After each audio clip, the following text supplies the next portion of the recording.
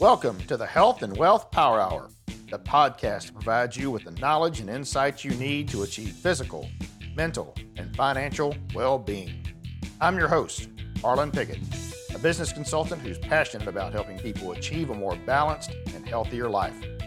Each week, we'll deep dive into topics related to health and wealth, including retirement income planning, innovative healthcare solutions, alternative funded health plans, and specific actions individuals and business owners can take to gain control of their finances, have access to affordable quality health care, and achieve peace of mind.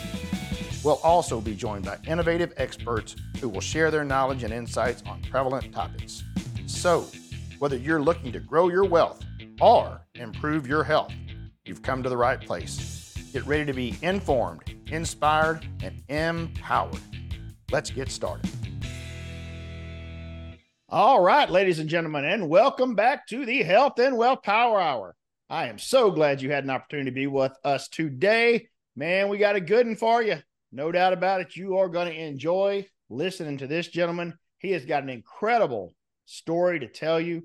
Jason Pike is going to join us today. This gentleman had a distinguished career in the armed forces. He's going to tell you about that because it really never should have happened. Wait, what do you mean it shouldn't have happened? Well, that's all part of the unique story of Jason Pike. Jason, welcome aboard, sir. Hey, thank you very much. I'm honored to be on your show. But yeah, you're right about that. It shouldn't have happened technically, but it did. It did.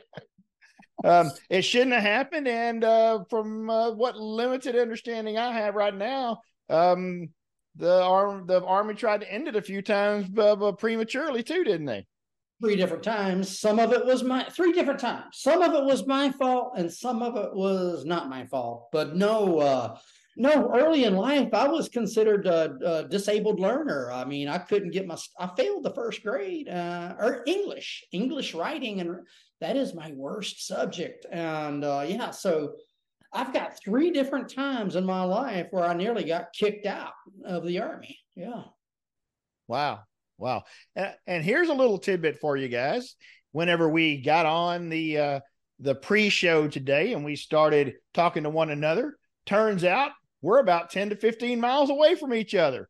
We had no idea that both of us were living in the north of San Antonio area around Bulverde, Texas. Look for it on the map if you want to. It's a little bitty spot, but both of us live right on the fringes of that.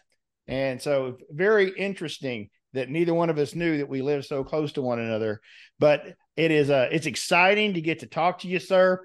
Your story is very inspirational in the fact that you overcame obstacles that most people would have I'm not saying everyone would have gave up, but man, it seemed like there was just no way you were going to overcome what you did. And the fact that you started overcoming those at such a young age, absolutely remarkable. So take us a little bit about that early life journey.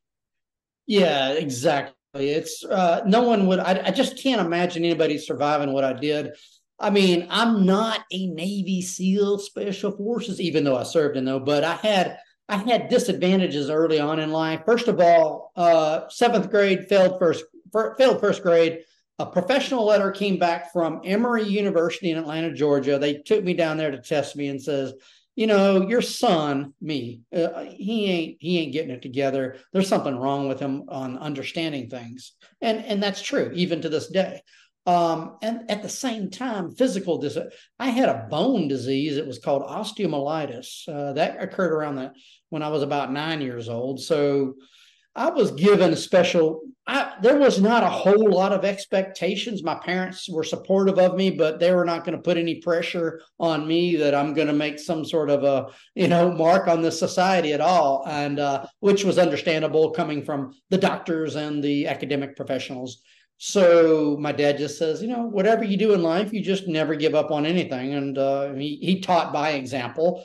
My father was a great example. He came from a very white trash environment, meaning it was more, everybody years ago in the South were all poor, but he had a different level of poverty. I always had food and I always had a roof over my head, but he said, I can't, he was an orphan, basically a bastard child that moved around from place to place. And he taught us by example. Just don't ever give up. And but no, that's kind of where it went. And there was, as I went through high school, I was average. There was nowhere near 10%. You're looking at 40% in a school from South Carolina, which was just above Mississippi in the rankings of the nation. We weren't that astute. I mean, we weren't that. There was not a lot of scholars coming out of where I came from, and and I was like just average. But I had so many professionals say, just don't. I mean, there's no way to go to college. And I believed it. I mean, yeah, there's no way. So you join the Army. And I didn't join the active duty Army. I joined a less than best at the time organization, which was the National Guard. National Guard's we were a bunch of rednecks out of South Carolina, yahoos, and drinking beer 1 week in a month, 2 weeks a year. That's kind of how we did it. And I started at the bottom at age 17 without any high school. I was still in high school. You didn't even have to have a high school diploma. A good question would be like, how, if you had all these problems, how'd you pass the entrance exam physically and mentally? And like I said, it was a good old boy system. They just passed you on. They just passed on into that. And once you got your foot in the door, even if it's in a less than best, your foot is in the door. That's how those early years occurred and how I was able just to get my foot in the door initially. Yeah. Mm-hmm. That's very interesting because you let me see if I understand this right. You actually joined because you really didn't think you had any other options. You were told by doctors, you were told by administrators in school that this is it. This is the best you can ever hope for. Exactly. And you didn't go for the big boy Army because you didn't think you could get in the big boy Army at the first. You had to go to the good old boy Army to try to finagle your way in there to see, and then kind of take the temperature of what happened there before you could see, where am I going from here? Exactly. It was just a foot in the door. It was a weekend. We were weekend warriors. And yeah. And matter of fact, we drank and shot at the same time. We were different type of army. We weren't the real army. It was a strange type of beast, but no, we had different procedures and things. And so, no, exactly. I just get my foot in the door. I didn't even think I was going to be in the military a long time. I thought, easy paycheck. They might train me to do something. Maybe I'll get better at whatever. And maybe I'll find a civilian job. Maybe be working at a bait and tackle shop, I was thinking, and or working in agriculture, something like that. Mm-hmm. Yeah.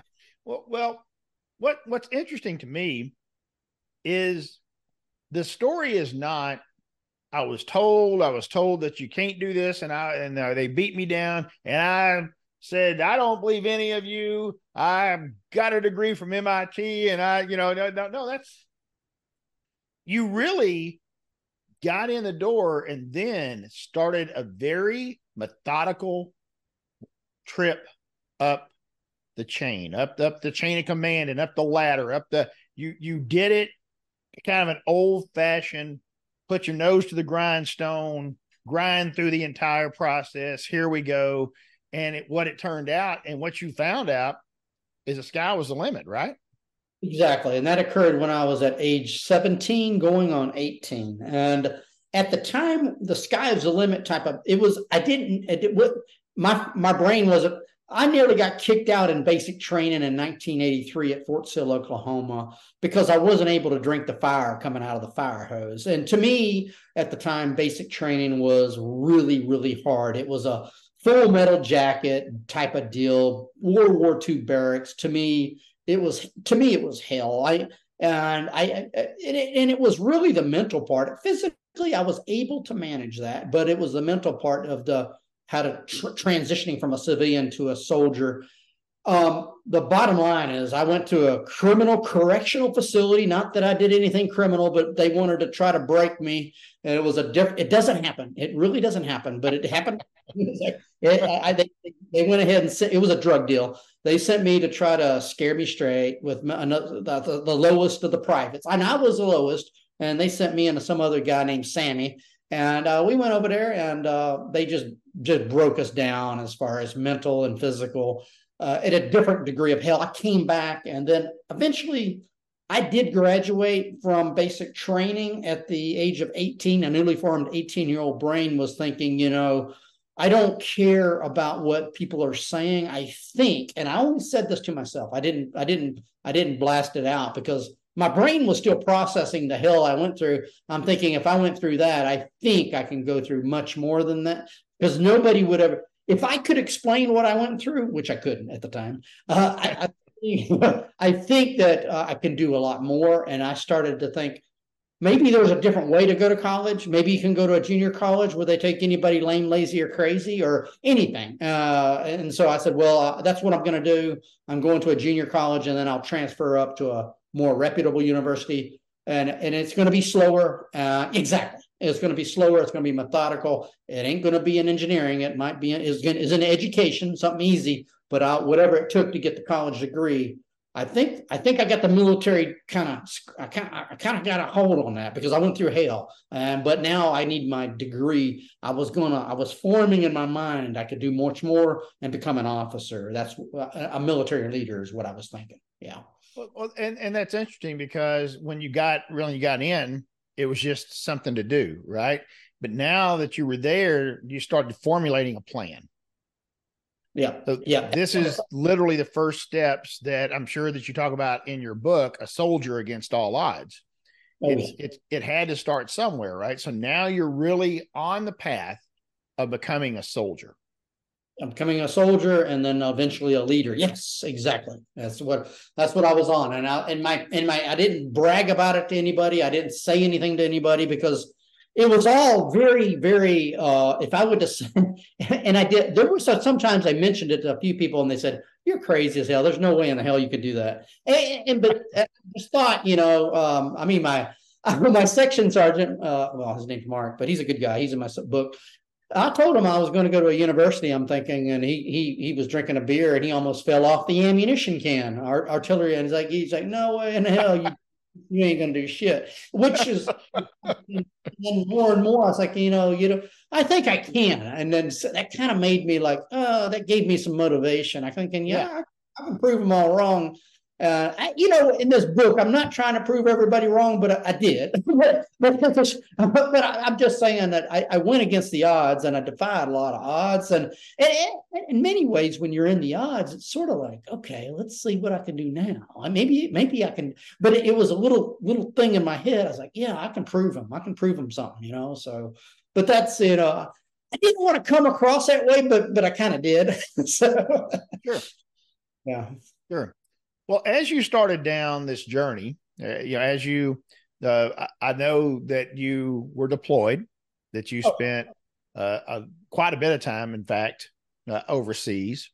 Mm-hmm. So talk a little bit about those early years as you're making that move to the years that really started forming your leadership, right? I mean, now we're talking about leadership, because once you get into the different dynamics now of the Army, and you're not sitting around drinking a cold beer, shooting guns. Now it's the Army. It's the real deal. And now you're also talking about the real deal of you're being deployed. There's a whole different world that's being involved now. So talk about that, and then how that affected your mindset. In many ways, it's treating people right, and getting the best out of the people, and doing what they'll do. In other words, you're not too good for them. You're humble, and you'll do what they got to do. And so I had to rely on my non-commissioned officer, the subordinate leadership that I had with me, to guide me and to respect me and to follow me. And I would get their advice so I'm a very new guy, and you've got sergeants or subordinate leaders out there that have 20, 30, 40 years, or many, many years.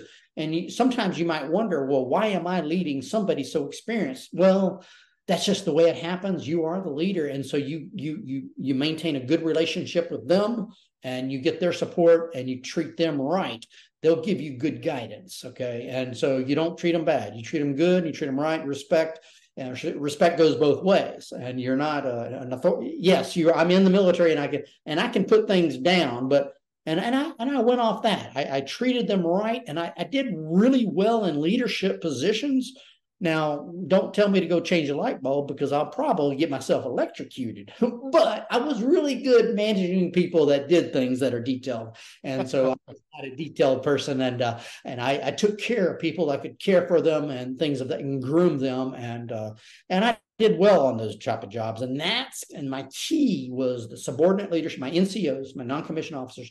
Those were my keys to success. And even in my retirement ceremony, I dedicated pretty much everything to my subordinate NCOs, which, respect goes both ways. It goes both ways. And they took care of me, and I took care of them. Yeah, that's kind of how my early years formed. And that's how my whole career sort of went off from there, just taking care of people, really. Yeah.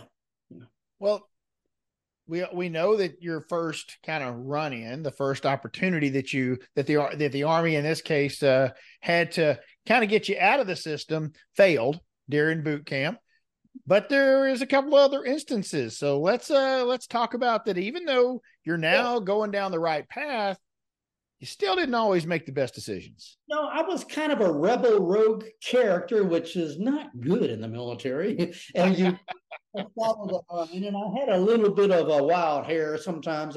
Because see, especially in my younger years, it was like, all right, you told me I can't get a college education. I got one. You told me I can't. And so I kind of thought that I was above the law. I mean, the one is, I still respected my soldiers, but I felt that I could get away with anything. I didn't have to, I felt that I could do everything. And it's good to have a self-confidence. My confidence went really high. And I thought, well, I was drinking and driving. And here in San Antonio, Texas, this was in 1995.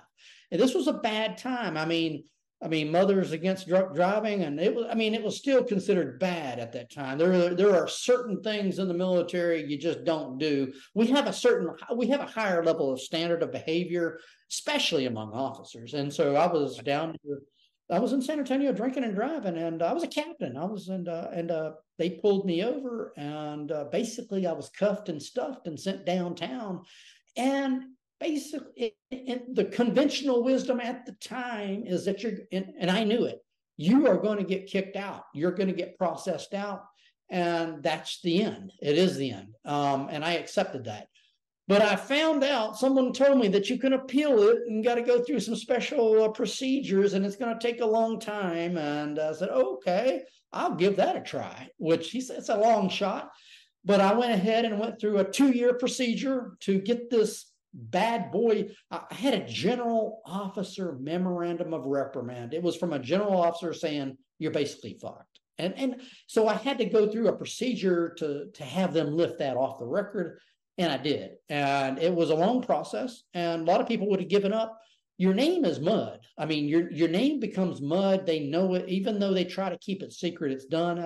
And I lifted it off. And once I lifted off it, I was able to get my promotions and the successes that went on from there. But no, that was a bad time. And I expected from conventional people that it was going to be, that I was toast. I was basically toast. And I was for a little while. But then I went through the procedures, and I don't know I know a lot of people think if you get screamed and yelled at and you have to do all these push-ups and get abused, they would give up. But this was a 2-year administrative process that was in and out of damn courts for a period of time that I think a lot of people also would not do or want to put up with. But I did it, and I got it, and I was able to continue my career in the military. Yeah. And it obviously went on for quite a while then. So you overcame that obstacle, and then, I mean, you kept on going for quite a while. It wasn't like, okay, well, now that I got past that, I'll go ahead and retire now that I've cleared my name. I'll just go ahead and get out anyway. No, that wasn't part of it. You did this so that you could continue with your career. Yeah, I did this. I felt that this was the only thing I was successful at. And I thought that there's no other way. And I don't want to go back home. And it's like, this was it. And I was going to give it all I can. And I did. And you probably don't know many people in the military that has a GOMAR, not Gomer Pyle, but GOMAR, General Officer Memorandum of Reprimand. It's it's a paper that is really bad. That's from a general that says you're fucked. And so, but it goes on you. And then, but a lot of people, even that are kind of technically astute to the military, when I tell them the story, they're like, "Oh, geez, they've never heard of this," and they're like, this is the Herculean task to get a general memorandum, memo just saying you're, and I got it off, and it's done. And so I was surprised. I mean, I was happily surprised, pleasantly surprised, and so were people. The people were looking at me in the military like, how the hell did he do that? So it's like... Wow. Well, talk a little bit about your deployments. Talk a little bit about your adventures overseas. What that part of your career taught you. Oh, I loved being overseas. I have 9 years overseas in 5 different countries. The countries are, of course, we know Afghanistan, Germany, Canada, El Salvador twice, and Korea 3 different times, and other places I can't talk about. But I have a lot of places that I've been to overseas, and hindsight 2020, I should have probably just stayed overseas in some place. But for the most part, they were very good assignments. The food, the culture, everything. It was just wild. And I enjoyed it very much, and I got into it very well. I had 2 deployments to El Salvador in the 90s when I was a young man. And of course, 6 years I lived overseas in Korea, South Korea as a stationed, and then Afghanistan 1 year, but Canada. But I've got stories from Germany was kind of tame, not too much going on there. Just 2 years in Germany, but I've got a whole lot of stories I could go into how we want to approach this on these type of things. Well, I understand that you were stuck in a hole in South Korea. Yeah, it doesn't sound like it was a fun place to be. From just a little bit that I read about it, it doesn't sound like it was fun. But how did you end up in the hole, and how the heck did you get out? Yes, again, this is I did sometimes in crisis situations I do pretty well, which is I've been in a lot of crisis situations. Yeah, I was. There's a term we use. It's called being neck deep in shit, and or being up the creek. Well, I've literally been there. I mean, I've literally fell in a cesspool in South Korea. The situation was, it was 1994. I was in my late 20s, and we were doing an exercise to demonstrate your land navigation skills. Land navigation is finding points in the day or the night, reading a map and a compass. You have to do it by yourself to figure out how to get from place to place, point to point. And this is a common soldier skill. And I was doing it. I was pretty good at it. Matter of fact, I've done it so many times in the military. But it was at night, and I could smell it. There was a cesspool of shit. They used that at that time to line the ditches, to fertilize the crops, the rice crops. And so I purposely tried to stay away from it, but it's at night. We're not allowed to use flashlights. And I slipped. It's slippery. I slipped on my back, my ass, and I slid into the embankment, went into it neck deep. It was at night, and I was alone in a foreign country. The first real foreign country I'd only been there a few months. And and I was you're not allowed to yell out or anything. No, you're there, you're alone, you're by yourself there. And even if I yelled, nobody's going to come, because we had strict instructions on this exercise. So here I am, I'm going down neck deep in shit. My last name is Pike, and they're going to call me Poopin' Pike. Pike dies in poop. And I never had a family, never had a wife. I don't know. I was like, come on, like I'm going to die in this shit. And so, I decided to do a caterpillar movement, kind of in a 45-degree angle, being very slow. It was a quicksand type of material.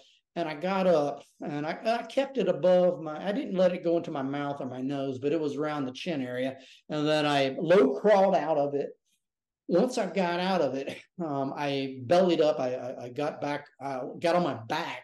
I looked up at the stars or whatever, and I said, God, why do you put me in this shit? And I'm a mob of shit covered in it. And then I had another problem, and what my thought was, I don't want anybody to know about it, because they're going to evacuate me out from a medical case, and then I'll be laughed at. they'll laugh at me and there'll be stories and everything else. I said, so I got to save my face. I got to save my embarrassment, but I don't know how to do it. And so I said, well, I'm going to find a Korean out there somewhere, even though we're not supposed to do it. We're not supposed to go talk to the Koreans. I said, well, I got to have help, and I don't want it to be American because they'll talk. So I went to a Korean family, a farmhouse, and I knocked on the door. I was covered in shit. And the woman comes to the house, looks at me and goes, and then their English was not necessary. They know that I'm in an emergency situation. So there was a lot of hand language and hand signs. I was like, and she told me to, hand language. She motioned me to strip naked, and I did in front of a complete strange woman I've never met. And I gave her everything except my weapon, my map, and my compass. I kept those, and I was butt naked, gave it all to her. She motioned that she was going to clean it up and deliver it to me the next morning.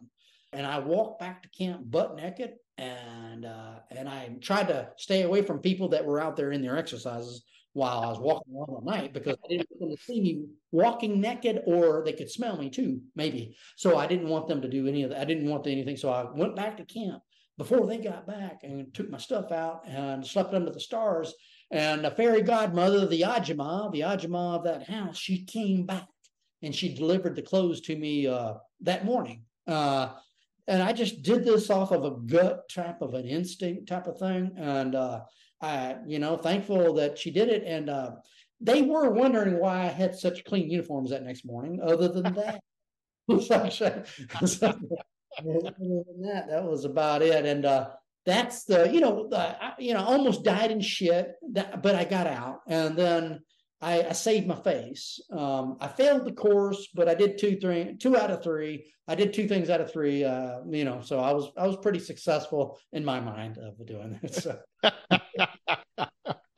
Oh my gosh, that is absolutely crazy. You also had a faulty parachute one time. Faulty parachute, that was this was kind of an ethical problem in a way. It was more of a bad leadership person giving me bad orders, and it could have gone very, very faulty. I was in the 10th Special Forces group as a support officer, not a Green Beret. These are the snake eaters and the big guys, but I was supporting them, and I jumped with them, I lived with them. But when we were getting on the airplane to jumping out of airplanes, as parachute jumping, and I had been airborne qualified for some time, but this guy, my leader, my officer in charge, told me, and only me, I don't know why, but he says, we're going to do something different. I said, what's that, sir? Well, we're going to turn away from the wind. We're going to go into the wind. In other words, we're going away. We're going to fly with the wind. I said, sir, my training in airborne school at Fort Benning, Georgia, told me not to do that. It was beat into our, you're not supposed to. I said, sir, are you sure about this? We're supposed to go into the wind to kind of slow our descent down to get to the target zone. No. We're going to turn away. We're going to go flying with the wind. Said, no. He told me that 2-3 different times, and he was only telling it to me. Well, I was a junior guy, and I don't know. Maybe he knew that this dumbass will do what I tell him anyway. I don't know. I shouldn't have done it, but I did it. And so when we jumped out of the airplane, everybody in the airplane did the right thing that they're trained to do, which was to turn their parachute into the wind and go toward the target. We're doing the other thing, hauling ass across the landscape with the wind, and not going toward the target where we're supposed to go to, and we just go flying. And now he's the leader. He's got many, many jumps, and he's telling me to do the wrong thing. And I just say, yes, sir, I'll go with you. And we did. And if we were going so fast that if we were to hit a limb or a lake house or anything that was land, we were going toward the water. But if we were to hit anything that was land, we would have been injured or broken up. But at the last minute, I decided to turn my parachute into the direction to keep myself going to the water and not hit the land. And I did it in about 3 foot of water. If I would have hit the land, I would have been dead or injured. He did the same thing, and I don't know. And I knew he told me to do the wrong thing. He was giving me an order that was against our training. I did it, and I almost got hurt. I should have. He has so many jumps. He had done so many times. He probably knew what he was doing more than I was, but I just looked up and did it. And they were cussing me out, and then the Zodiacs came to pick me up, and it said, "Hey, Lieutenant, you dumbass, why in the hell did you do this shit?" And I said, "Well, the major there, he was the one who told me to do it." And he told me direct orders many times to do what he was going to do. And so they just looked and just, okay, whatever. And they didn't want to talk to him. They talked to me. They cussed me out. He was a little high leadership, Yeah. but that's how that happened. And I was able to save myself out of there. I never asked him why this happened, why he did that. I stayed away from him because I know he did the wrong. He told me to do the wrong thing, and I had some hints from other people saying, this guy's kind of weird anyway. So I didn't know. And so, okay, well, I know he's weird now. So, so yeah, maybe he wanted a cheap thrill. I don't know what it was. Yeah. Huh. Wow. That's crazy. That's when something like that happens, it goes completely against what you're expecting. I think the other side of that is, though, Jason, is I expected you to tell me you went that direction and everyone else went the other way, including him, but he didn't. You were literally following him. So he was taking his own advice, such as it were, but your assumption there is because he had so much experience that he felt he was going to be safe anyway, that he could overcome doing the wrong thing and right itself. Right. Wow. That's crazy. We were the only ones that did the wrong thing, and I was just following his guidance. Yeah. Mm-hmm. Yeah. But it is interesting that the other fellas, that because of his rank, they weren't willing to question him. No, they were not. No, I think, and they told me at that time, this guy's a little strange. But they only told me that after this shit happened. I was like, well, it's a little bit too late. It's like it could have been. Yeah. Distance and away from him, and I just sort of, nothing like that ever happened again with us, and so that was it. Wow. All right. So you served your long career. You had lots of obviously colorful adventures here and there, but like many folks that are long-term in the military, and really some of the folks that are short-term, you had to transition back to civilian life. Oh yeah. Mm-hmm. And like many folks, you found out that's not always the easiest thing to do. There is a lot of things you have to deal with, whether that is, how am I going to get my health care now, working with the VA? How am I going to transition into being a civilian again after spending so long in a very structured environment? We hear about it all the time. We at Eagle Care have supported a number of organizations that help folks that are in the military in that transition to get back into civilian life. But talk about a little bit about what it was like for you. And there had to be something in there that really then inspired you to write your second book, which is based on that transition. It's a guidebook to help folks that are in the military make that transition. Yeah. So my first book that we talked about was, A Soldier Against All Odds. This is a very sexy, wild, and crazy book of my adventures and my memoir, my heart, that you see of all the crazy stories that I've been through. So it's a good memoir. Now, the second book where we're going into is out of the uniform and back into civilian life. So this is a transitional book, and it's more of a shorter book, more of a self-help. It's a guide, more of a self-help guide for the most part. So when I was coming out of the military, I had 31 years. I didn't know, and I went through the transitional classes. My focus pretty much was to get that money. So to get that VA. And so I did pretty well getting the VA, which I speak about, getting the veterans benefits and things of that nature. I didn't understand where my purpose in life was going to be. And I speak about that a little bit in the book, but here on the podcast, I didn't know where my niche was because I'd been in the Army for 31 years. And it took me feeling around for a few, 3, 4, 5 years to figure out what it was.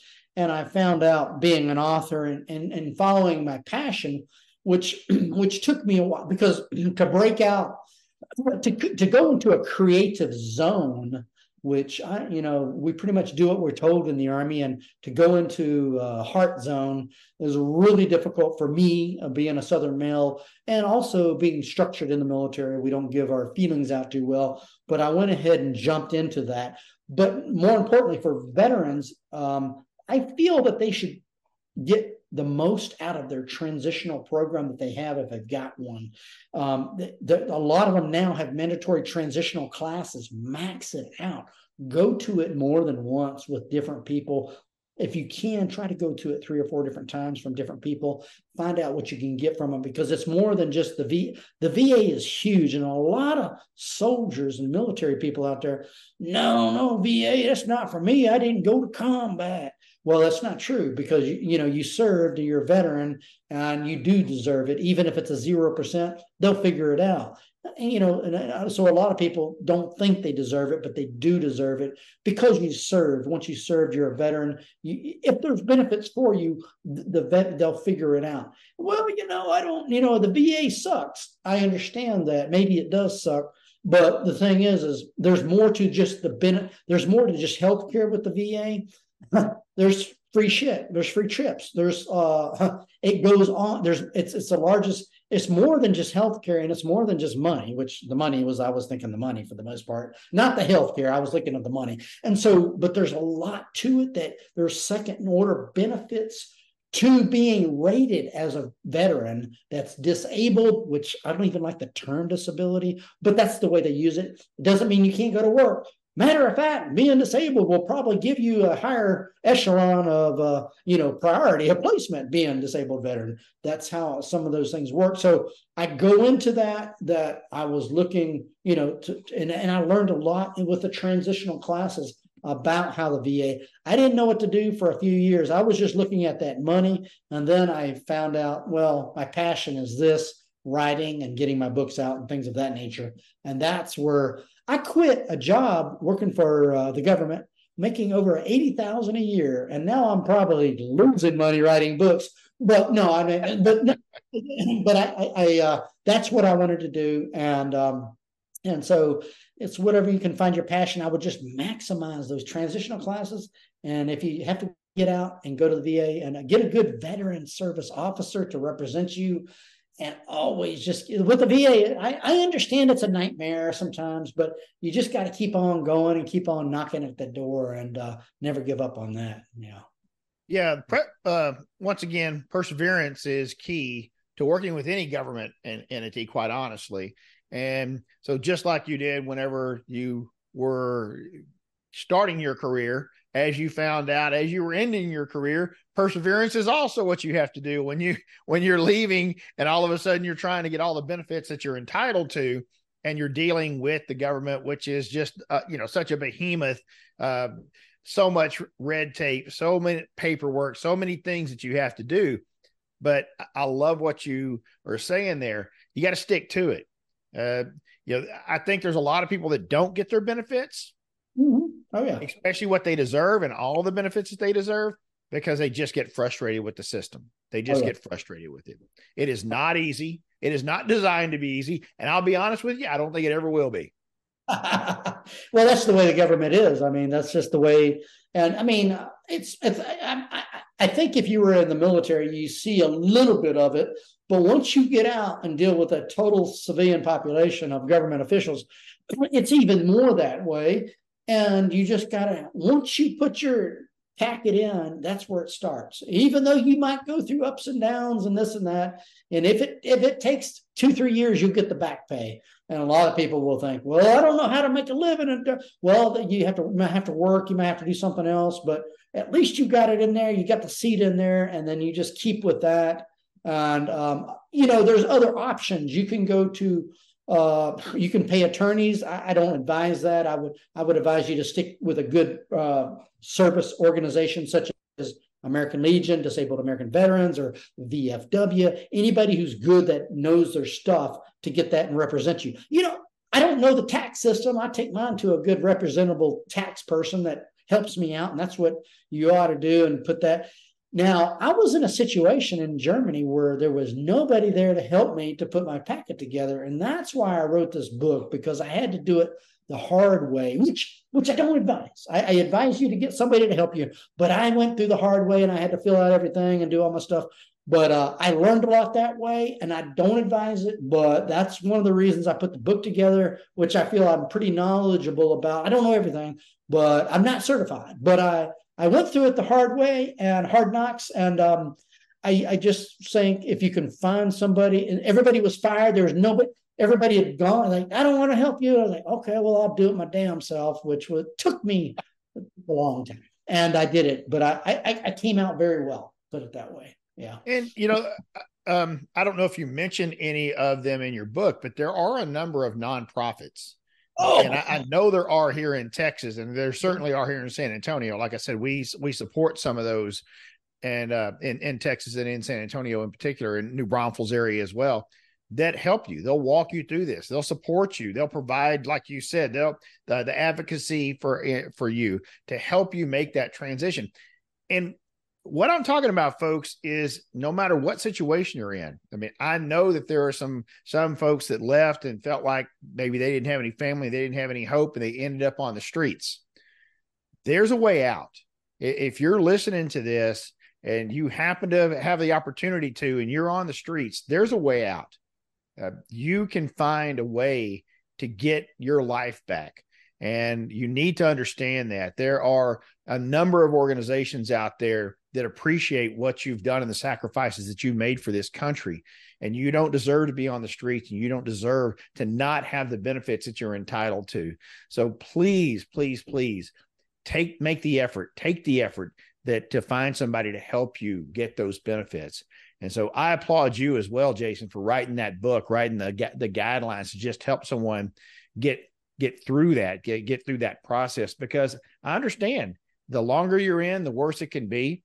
I've also talked to people who have not been in a super long time, but because of the combat situations they were in, they might as well have been in there forever, because their life is so different after facing those combat situations that it's very difficult transition for them to come back. Huge. I mean, you got soldiers that are leaving a team of people, they're family members to them, and they're coming out to civilian life. And now, instead of driving a tank, they're working at Walmart, and there's no camaraderie. And I used to fly in helicopters, but now all you do is fly a desk.